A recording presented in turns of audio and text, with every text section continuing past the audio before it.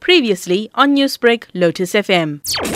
I've been there the whole weekend, from Saturday, Sunday. I was also there on Monday and Tuesday. The damage is severe, but the building is almost practically beyond repair. The pollution had a huge impact on the neighbouring informal settlements, but also the communities of Cornubia, as well as Blackburn, as well as Mhloti and Umhlanga, and north of that as far as Salt Rock, Tonga. At your day, we took 2 air samples there, and we've sent it away to be analysed.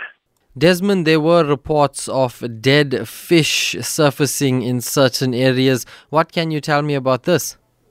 That's been sent away as well to be analysed as well. But what's more critical, is a lot of fish were dead, washed up on the Mhloti beach and Umhlanga rocks. Also in the estuaries, lots of dead fish, small species of the fish. This is the problem. It's going to take years to recover. That's not going to be overnight. The company that's trying to recover all the chemicals, might I say, because the water is blue, and all along that estuary, we walked the entire estuary, and the fish is dead. So one of the main issues that we have been informing the public on the North Coast, not to go and fish there in that area, not to pick up any dead fish, and not to eat the fish, because that would have all the poison would have been in the fish.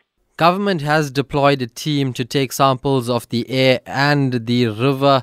Have they been in talks with you?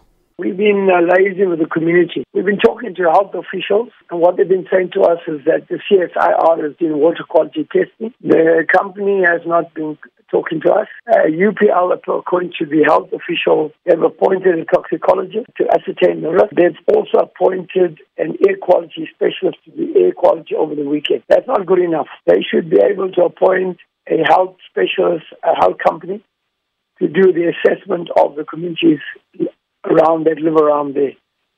That would help to ascertain what the impact would have had on the local population around there.